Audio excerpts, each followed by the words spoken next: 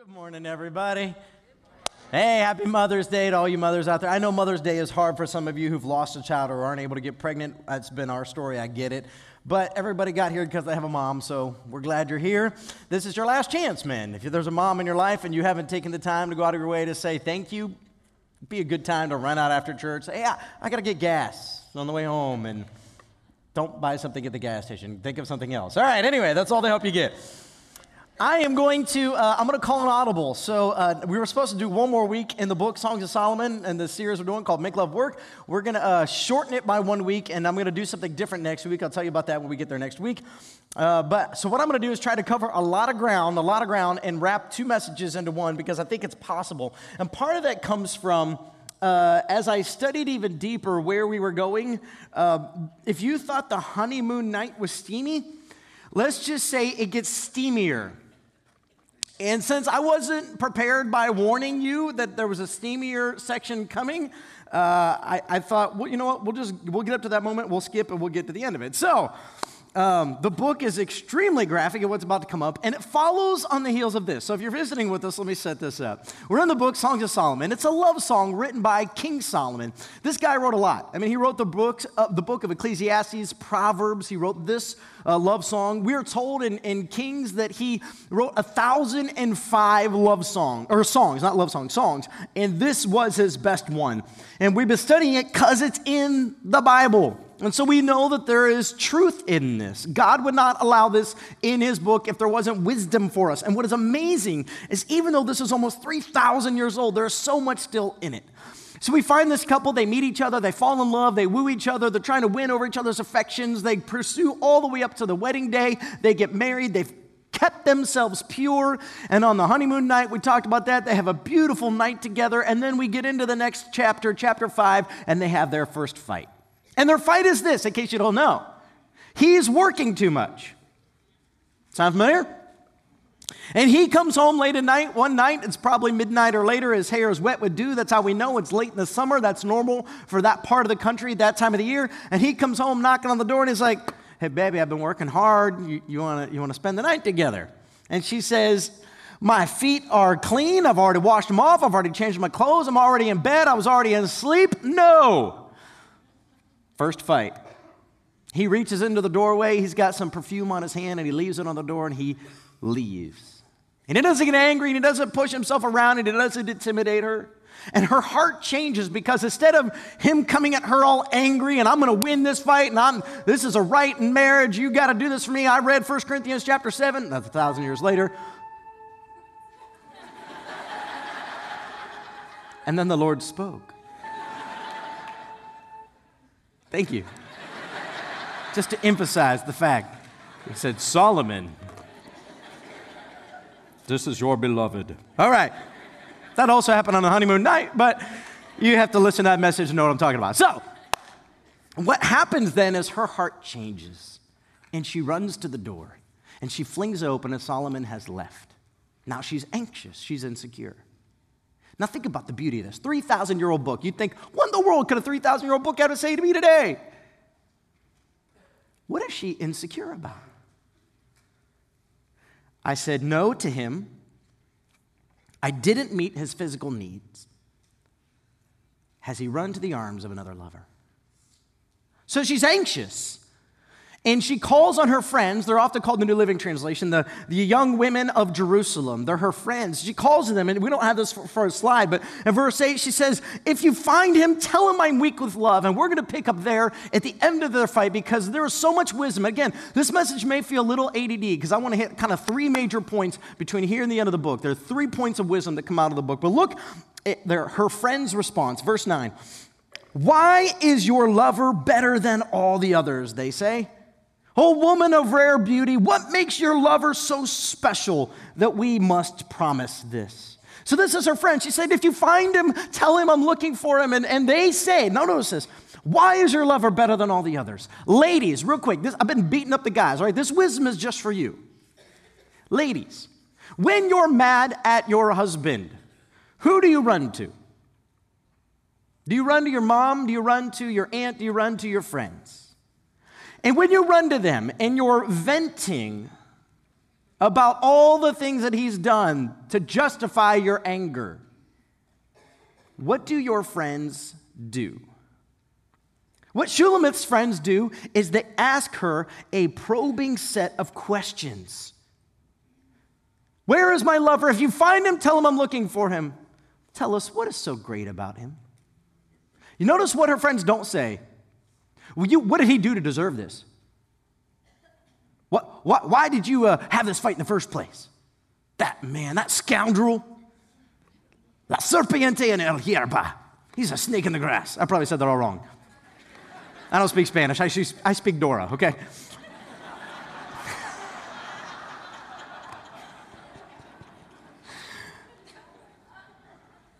Do your friends encourage you in your anger? Do your friends encourage you in your frustration? Or do your friends encourage you to restore and rebuild what is broken? Because that's what her friends are doing. Hey, honey, baby, tell us what's so great about him. Come on, sit down with us. Have some coffee. Remember what's so great about him? And she answers the question with what's so great. And I won't read all of it. You can go on to read all the ways she thinks Solomon is fantastic. I'll just cover a few of them. Look at verse 10, 11, and 12. My lover, oh, he is dark and dazzling. So she just starts by saying, oh, he is a beautiful specimen. He's better than 10,000 others. You know, when you're angry, isn't that what you need to remember? I chose him out of all the other options. Why? Because he was better. Are you angry at him right now? Of course you are, but he is better than anybody else. Verse 11, his head is finest gold, which is a weird analogy. You're like, and his hair is black. Wavy hair as black as a raven. I picture like an 80s hair guy. Like, this is John Bon Jovi. I don't know why. So all you parents out there with, struggling to get your kids' hair short, sorry. But his head is finest gold. What do we know about Solomon? He's a great king who's very wealthy, but more than worldly wealth, what does he have according to the Bible? Wisdom. She's praising, oh, he is better than anybody else. He is so incredibly smart, and oh man, I love his hair. All right, I don't know, whatever. Okay, verse 12. His eyes sparkle like doves beside springs of water. They are set like jewels washed in milk. We're about to come up on the passage here towards the end of the book where we finally find out her name is Shulamite. We haven't learned it up to this point. He calls her the Shulamite, or the girl from Shulamith, or Shulama, and that's the place where we believe she's from. The word Shulamith or Shulamite and the word Solomon actually have the same root in Hebrew, and they both mean shalom. And what we begin to see through this book is the two are separate, but as it progresses through the book, the two have become one, to the point where even their names are almost inseparable. When I went to get married, my wife said, I'm considering hyphenating our name.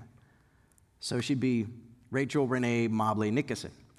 And I said, I think that would be a fantastic idea if you want to marry someone else. Ouch.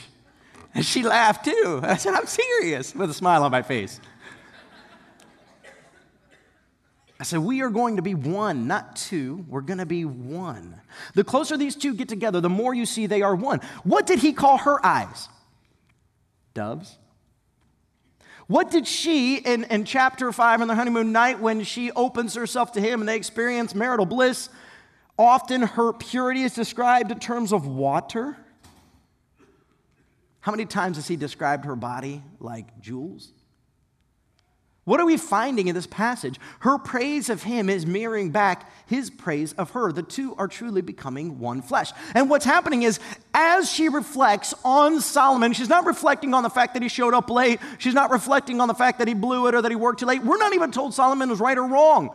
Solomon doesn't even deal with that in this love song. What he does deal with is the path towards restoration has to do with remembering the person you love. Not for what they've currently done, but for who they really are. There's this thing in marriage that's going to come up at some point. So if those of you who are dating or single and you want to be married, you need to know this. At some point, you're going to have a fight. I know it's hard to imagine for some of you, but someday you're going to have a real fight. And the path towards restoration is the same every single time. Somebody must swallow their pride first. That's the answer. And I've said this in previous messages. I'll say it to my last breath. Men, I believe God has called you to go first. And that's hard. But I believe God has called you to go first. Even though here we see in this passage, she goes first, I believe God has called you to go first because God has called you, men, to mirror the love of God towards your brides. And when God wanted to be restored to you, even though he had not sinned against you, what happened? He came first in the Son of God. And he died on a cross. So he built the bridge for you to walk across. And I believe God is calling you men to build a bridge for your wives to walk across. And so this weekend, it was Mother's Day weekend. And I got to set this up because everything in me wants to let my pride tell you I'm a better person than the story will look. So my wife's birthday is in April, late April, and then obviously Mother's Day is today. Knowing those two things are back to back, I have to plan strategically for how I'm going to bless her twice and not break the bank. So I had this fantastic plan that I came up with earlier this year about sending my wife away to fulfill one of my, if you were here, New Year's commitments to sending my wife on a trip. And I was going to plan all of this behind her back secretly in a good way, and then send her on the surprise vacation. But some things were going on in our family, and I felt the need to go to her and say, hey, here's what I'm thinking about for Mother's Day before I make this purchase. Does this sound like a blessing to you? And she let me know she's extremely appreciative that it was not going to be a blessing for her. That it wasn't the right time, it was the right thing, it was the wrong time. So I had to call an audible on her birthday kind of at the last minute, and I was kind of pulling things together. And I was feeling, okay, Mother's Day a few weeks out, I don't want to do the same thing. So I was planning ahead, started looking ahead, and I kind of got in mind, hey, I think it'd be cool to bless her in this way. But I didn't want to get it wrong. 17 years of marriage, I have gotten it wrong before, amazingly. As I'm teaching you what not to do, I've gotten it wrong. So many of my wisdom comes from failed experiences. So I went to my wife and said, hey, here's what I was kind of thinking about on Mother's Day. I was kind of thinking this, or kind of thinking this. And I know that ruins all the surprise, but I'd rather she be happy on Mother's Day. And the response was, those are fine. Men, let me translate. For those of you who are still young and haven't figured this out yet, that means it wasn't up to par. My wife is an extremely gracious person, extremely gracious. She was just letting me know if I followed through my plans, it wasn't going to make her feel blessed. Now, she'd be appreciative, but if I really want her to feel blessed, I got to get into her heart. I got to figure out what she wants. So I called an audible. It's time to figure out a different plan. So I came up with another plan. I went to her a couple days later and said, I got an idea. Mother's Day weekend instead of Mother's Day. She already likes the sound of that, right? Here's what we're going to do. I'm going to give you one-on-one time with every single boy. So you can go on a date. We have 3 boys. You can go on a date with each one of them. I'm going to take the other 2 each time, and then you and I will go on a date. Somebody volunteered their time for that. We did that yesterday. And then Sunday, you can just have a few hours to do whatever you want to do. And she said, that sounds like a fantastic Mother's Day. And I said, We can move on and just pray. We're done. Would you like to give your life to Jesus today? Let's talk about that. I'm just kidding. We're still working this out, but here's the part where I messed up. Okay, so thank you. I got all that right. Men, take note. Now, don't take note here as well. So Friday, she goes on a date with the first boy. It's after school. I send him out. I'm thinking in my head, because we didn't set a time, 2 or 3 hours at most. I have her blessing to tell this story. I'm thinking 2 or 3 hours at most. When she comes back and it's almost 5 hours, it's really messing up the time frame, and I'm worn out. It's been a long week. I've had a couple of late nights. I'm grumpy. And I'm in the backyard trying to get some things done that need to be done in the backyard, as well as watch these 2 boys who are clearly bored out of their mind because dad's not playing with them. I am not being a great father or husband at this moment. She walks in, and I say, hey, baby. She says, hi. And I say, so I didn't think you'd be gone 4.5 hours. First words out of my mouth. After, hey, baby. Yeah. She said, it's not really a blessing if I feel stressed when I come back. Touche. She said, do you need to go in and take a nap?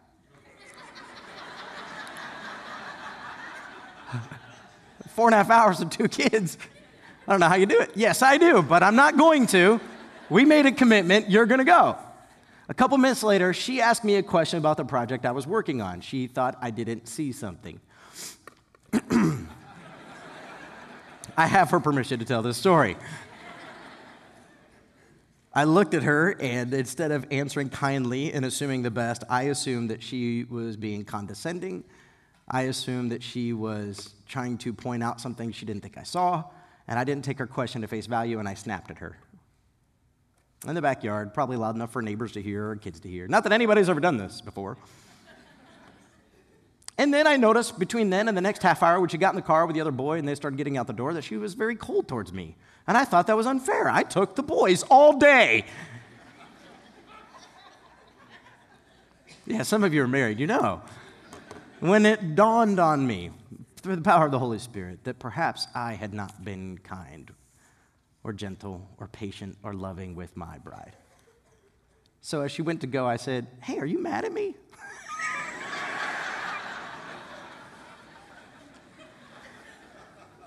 And let's just say she didn't hear me or chose not to respond. I don't know which way it went. And I walked over, I gently touched her hand, and I felt her start to pull away. And I said, "Wait, I'm sorry. I know that was rude. I know it was harsh. I want you to go and have a fantastic time. Yes, I'm tired. That's not an excuse. I'm sorry." She looked at me and then let me know why she was hurt. I said, "That's all fair." I said, "Why don't we talk about this later, though? You relax. We'll be fine. Have a great time. I got the boys." She hugged me and thanked me. In order for a marriage to make it, somebody has to be the first one to say, "I was wrong." Somebody has to go first. Otherwise, here's what happens. You end up carrying around the bitterness, the pain, the resentment for a long time. And there are times that you will actually bury down deep a fight that happened early. And what happens is, especially for those of you who've been Christians for a long time, because of mercy, because of grace, because you've been moved by the heart of God, you want to forgive and you want to redeem and you just want to restore, so you just move on. But what happens is you carry the bitterness still with you as you move on because you haven't really forgiven. You haven't really released. Are you with me? The Bible talks about restoration, not just release. So when you release somebody of the debt that they've accrued against you, God's not just looking for you saying, "You know what? I'm not going to hold this against you anymore." God's actually looking for the point where you have forgiven and they have sought forgiveness and there's true restoration between you. And the only way you get there is for somebody to swallow their pride and say, "I am sorry." Now, she comes to Solomon. She finally finds him. We get to there in chapter 6.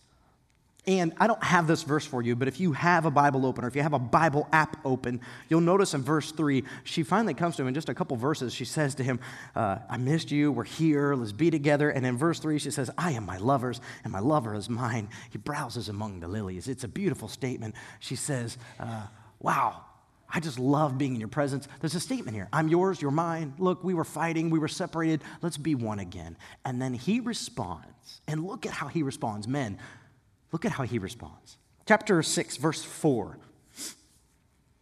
"You are beautiful, my darling, like the lovely city of Tirzah. Yes, as beautiful as Jerusalem, the two most powerful, beautiful, ornate cities in the day. As majestic as an army with billowing banners. Turn your eyes away, for they overpower me." I'll just stop there. So she comes to him and basically says, "Hey, honey, baby, I love you. I'm sorry. You are mine and I am yours.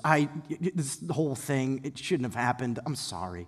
She says, "I'm sorry." And he looks at her, he says, "You are beautiful. You are beautiful like none that's out there. But notice this one right here. Turn your eyes away." Her eyes, if you remember on their honeymoon night, he talks about her eyes, and her eyes are intoxicating to him. Notice what he's saying here. It's beautiful, it's poetic. Men, take note. What he's saying is, your eyes overpower me. He's saying, don't look at me because I want to be restored to you, and I don't want you to think this is about being intimate. Ladies, does that not speak power to you? I don't just want to have a makeup moment. I want to know that you love me for me. And Solomon's going out of his way to say, I want to be restored to you, not so that we can get together and have another honeymoon night. I just want to be restored to you because you're precious to me. And so then he starts to praise her in the exact same ways he praises her on their honeymoon night, right before they share their intimate moment, except, I'm going to read it to you, he leaves out all the sensual parts. So he praises her hair, and he praises her teeth, and he praises her beauty, and he leaves out all the other body parts. Now, we get to chapter 7, it's a whole different ballgame because they're restoring to each other creates a very, very graphic and intimate moment. I told you, we'll skip that. But I'm saying that he is wise here. He's not leveraging the pain to manipulate her to get her into the bed. Instead, he truly wants to be restored, so he's praising her for her beauty. He's praising her for her love. He's praising her for how great she is. And it leads to the other thing. But he's being very, very, very tender with his bride. Here's the words themselves. Turn your eyes away from me, for they overpower me. Your hair falls in waves like a flock of goats winding down the slopes of Gilead. Your teeth are as white as sheep. They are freshly washed. Your smile is flawless, each tooth matched with its twin. Your cheeks are like rosy pomegranates behind your veil. Even among 60 queens and 80 concubines and countless young women, I would still choose my dove, my perfect one, the favorite of her mother. You know what he just said? You were insecure because we had a fight and the fight was over not having some intimacy together. You can trust, honey, I'm never going to run to the arms of somebody else. I am here for you. You know what fighting creates in both men and women? Insecurity. It does. When God created a man and a woman to be united as one, and then they have a fight and insecurity breaks out, and especially in our day where divorce is actually not just an option, but a common option. And people start to think, as ladies, you turn to your friends and say, well, he did this, and they say, well, you ought to kick him to the curb, girl. He ain't worth all that.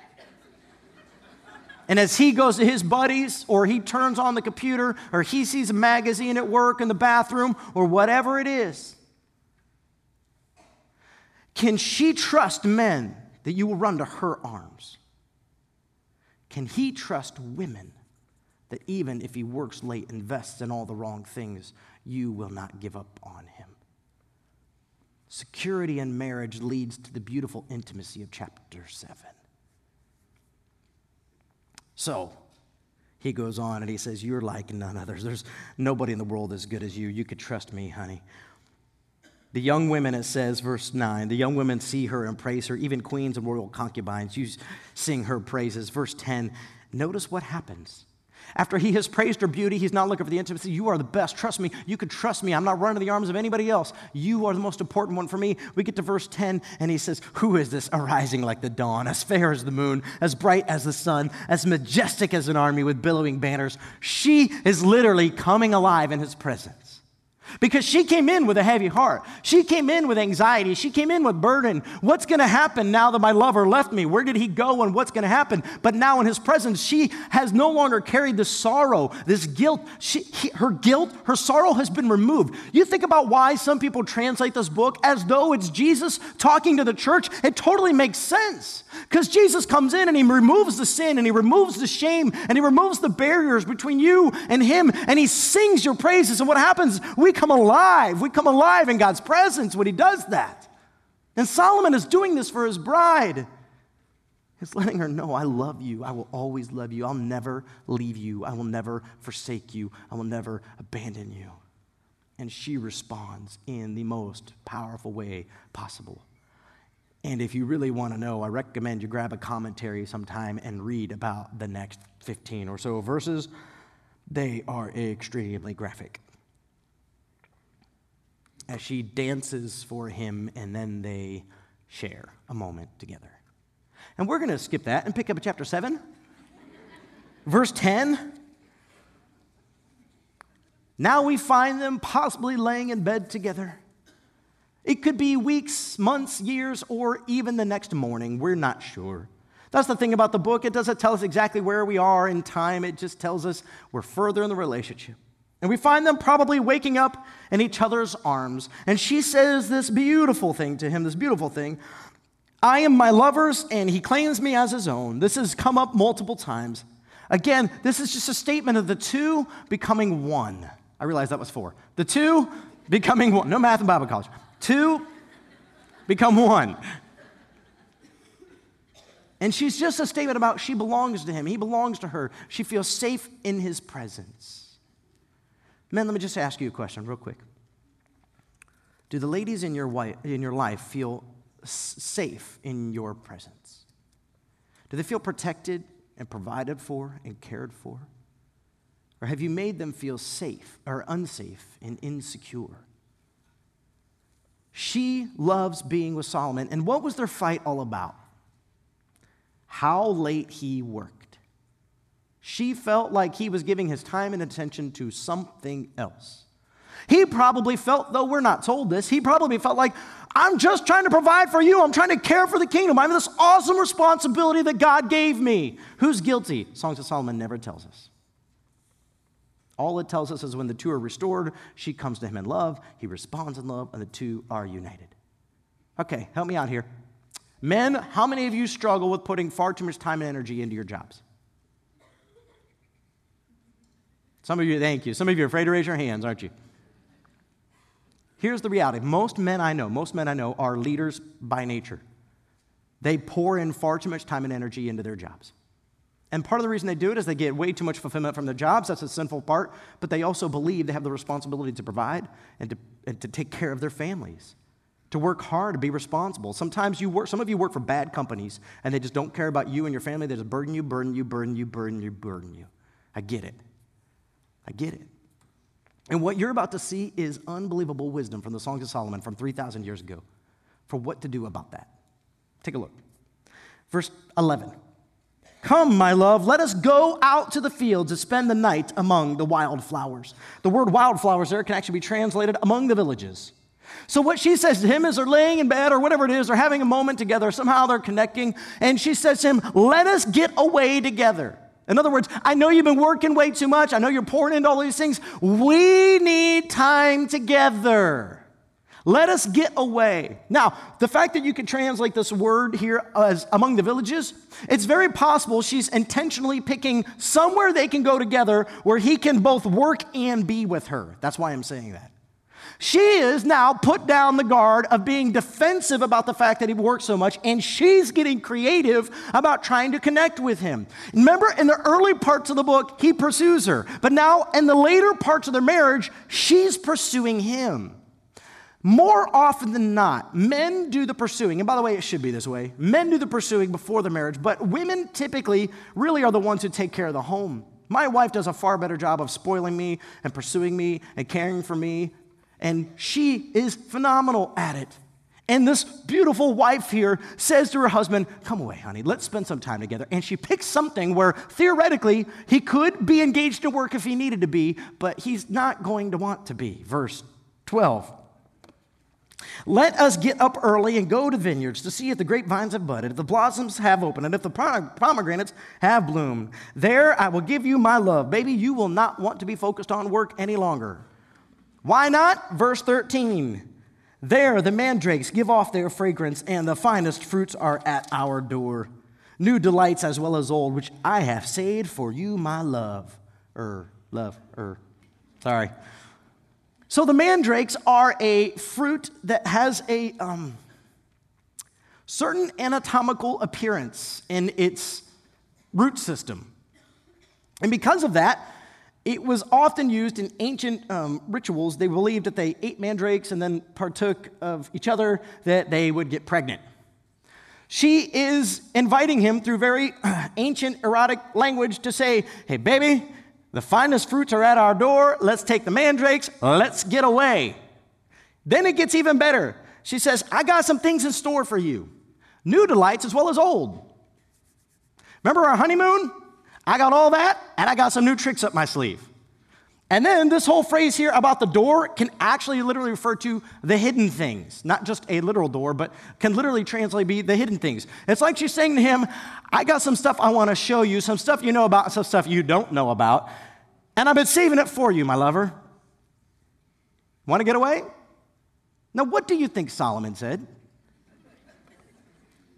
Exactly.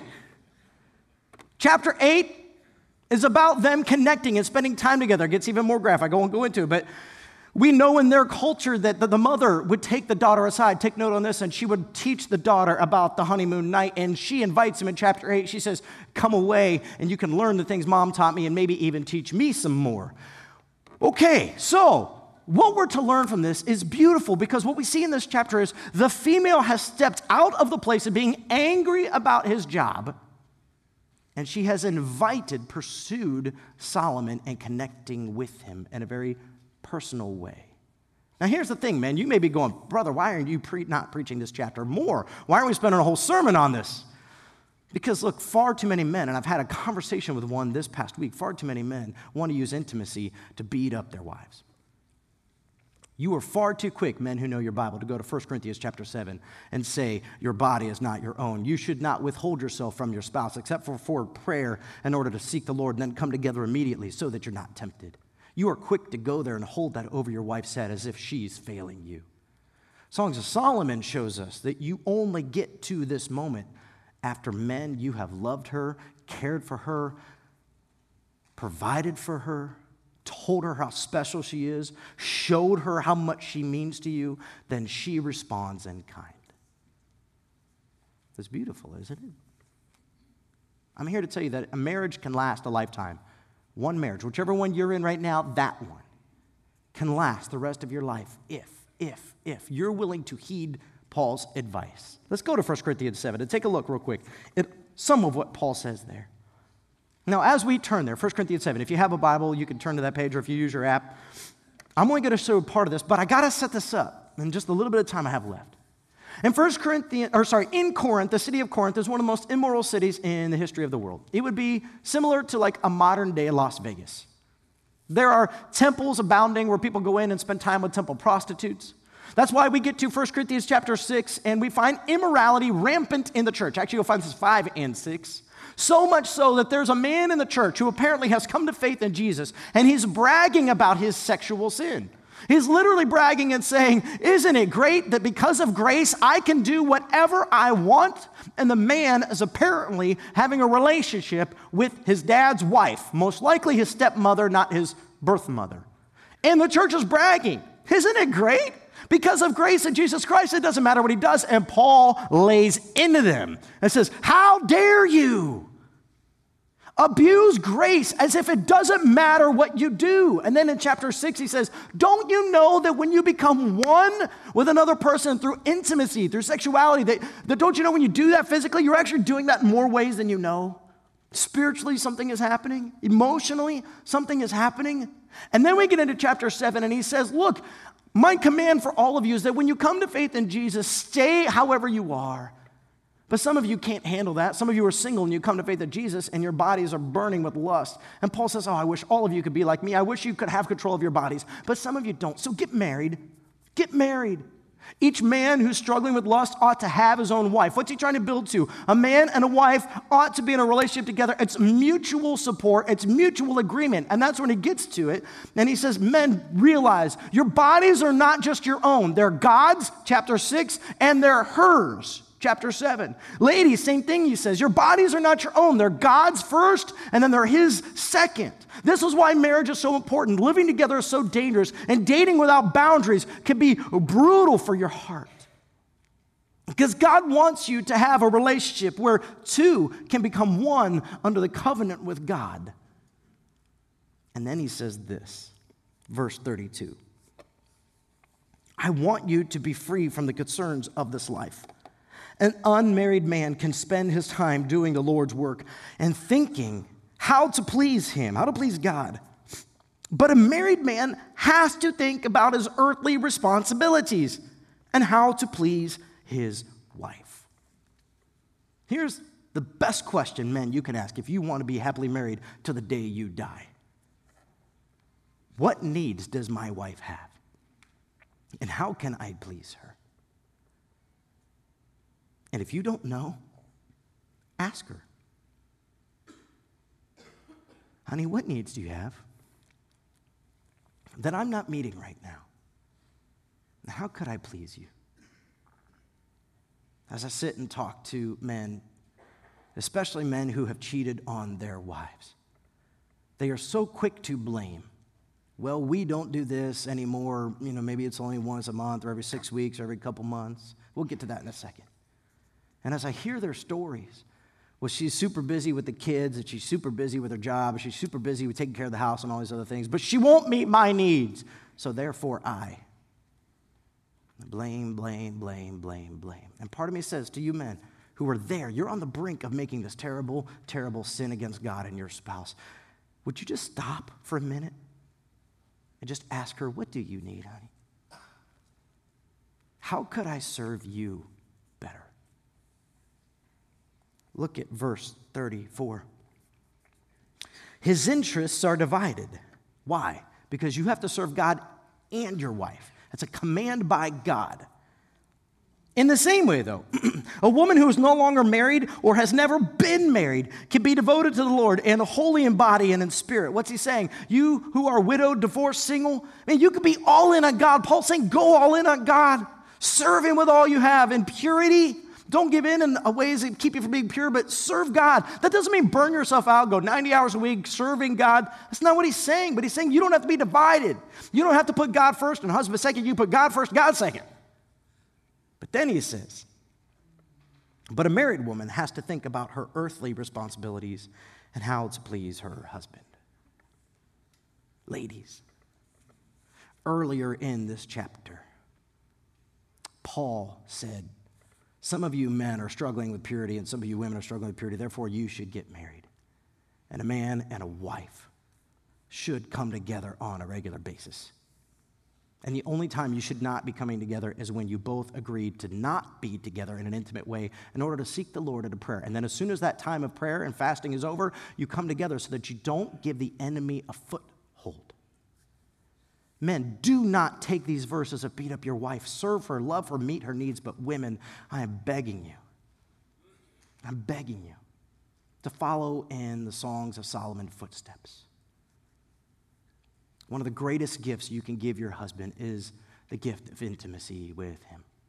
And perhaps you need a retreat or a date to do that.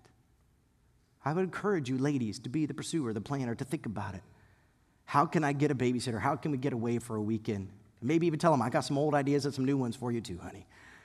You'll get his attention. He'll quit the night out with the guys. He'll put the job stuff on hold. He'll call in dead, whatever he has to do. I'm sorry, I died last night. But I'm going to be alive this weekend.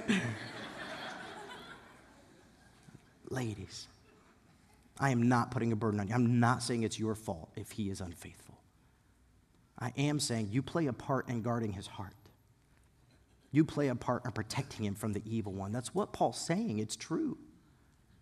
And I realize some of you men are married to women who have not been concerned about your needs. Ladies, I know some of you are so insecure from others who have hurt you. I encourage you when the kids go to bed to maybe plan something or ask him, honey, what are your needs? And how can I better serve you? If a man and a woman will come together under God and say, how can I better serve you? What needs do you have that I can meet? And if that person feels safe enough to answer either direction, you will make it to your last day. Married. It'll happen. That's why Paul closes with this.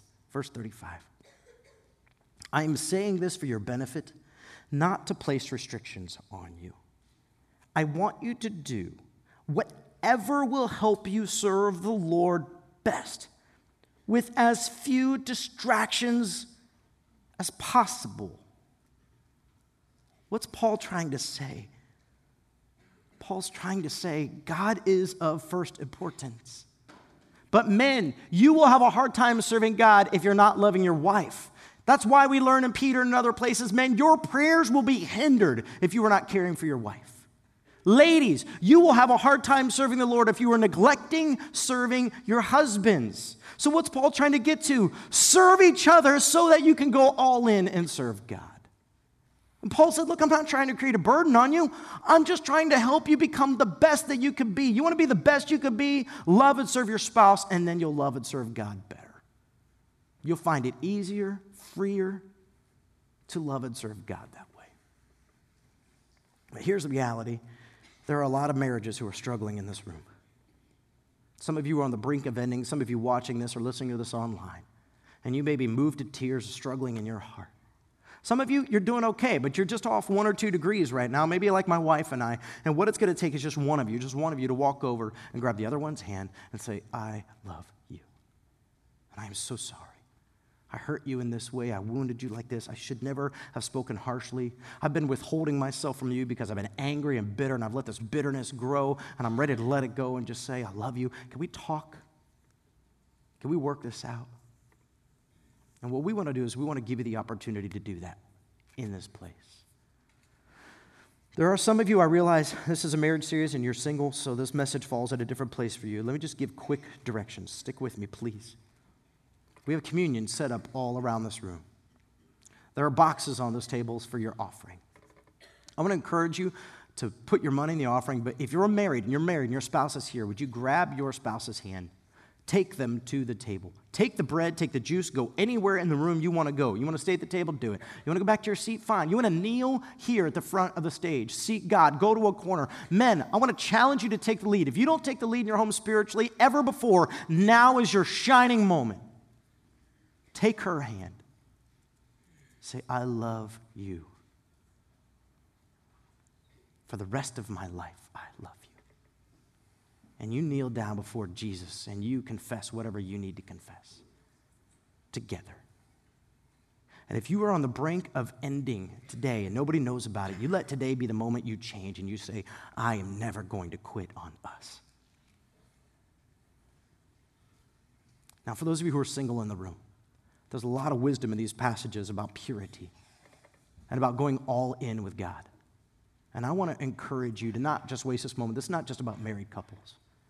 God is calling you to a lifestyle of purity so you can go all in with Him. That's part of what Paul is saying there. If you will keep yourselves pure, you can go all in with God. But if you don't keep yourselves pure, you're distracted by the lusts of this world. You're a divided man. You're a divided woman. And He's saying, put those things behind you and go all in with God. And I'm begging you to take communion right now and fall on your knees and ask God to forgive you, redeem you, restore you, and set you on fire for Him. And if you're single in this place, divorced, widowed, whatever, and you're doing good with God, would you just take this time to thank God for His mercy and pray over some of the married couples in this room and single people who are struggling to no end? And what I want to do right now is just pray over you. And while I pray, we're going to take some time to sing. Listen, when I'm done, we're going to sing. You got time. You got, I think, 2 songs. You don't have to rush. Take your time. You need to stay in the room after the service? Fine. Let's pray. Father God, Lord, I know this message falls in a lot of different places. There are couples who are struggling with intimacy right now. They're struggling because they've been so busy fighting and being bitter and angry at each other that they aren't able to come together and be one. Kids have gotten in the way. Jobs have gotten in the way. Hobbies have gotten in the way. Everything's in the way. But all those things are just excuses. The reality is we become lazy at serving each other. We become prideful and hard-hearted. We're afraid to say, I was wrong and I am sorry. God, break us of our pride. Lord, I pray right now, would you use this message even in this place to inspire and draw deeper this relationship between men and women in this room. God, for my single friends, widowed, divorced, never been married, God, I pray that you would give them the strength to be pure in this world and to serve you with all their heart, to realize they are in a unique season and have a gift to offer the church by going all in with you. Lord, we love you and we praise you in Jesus' holy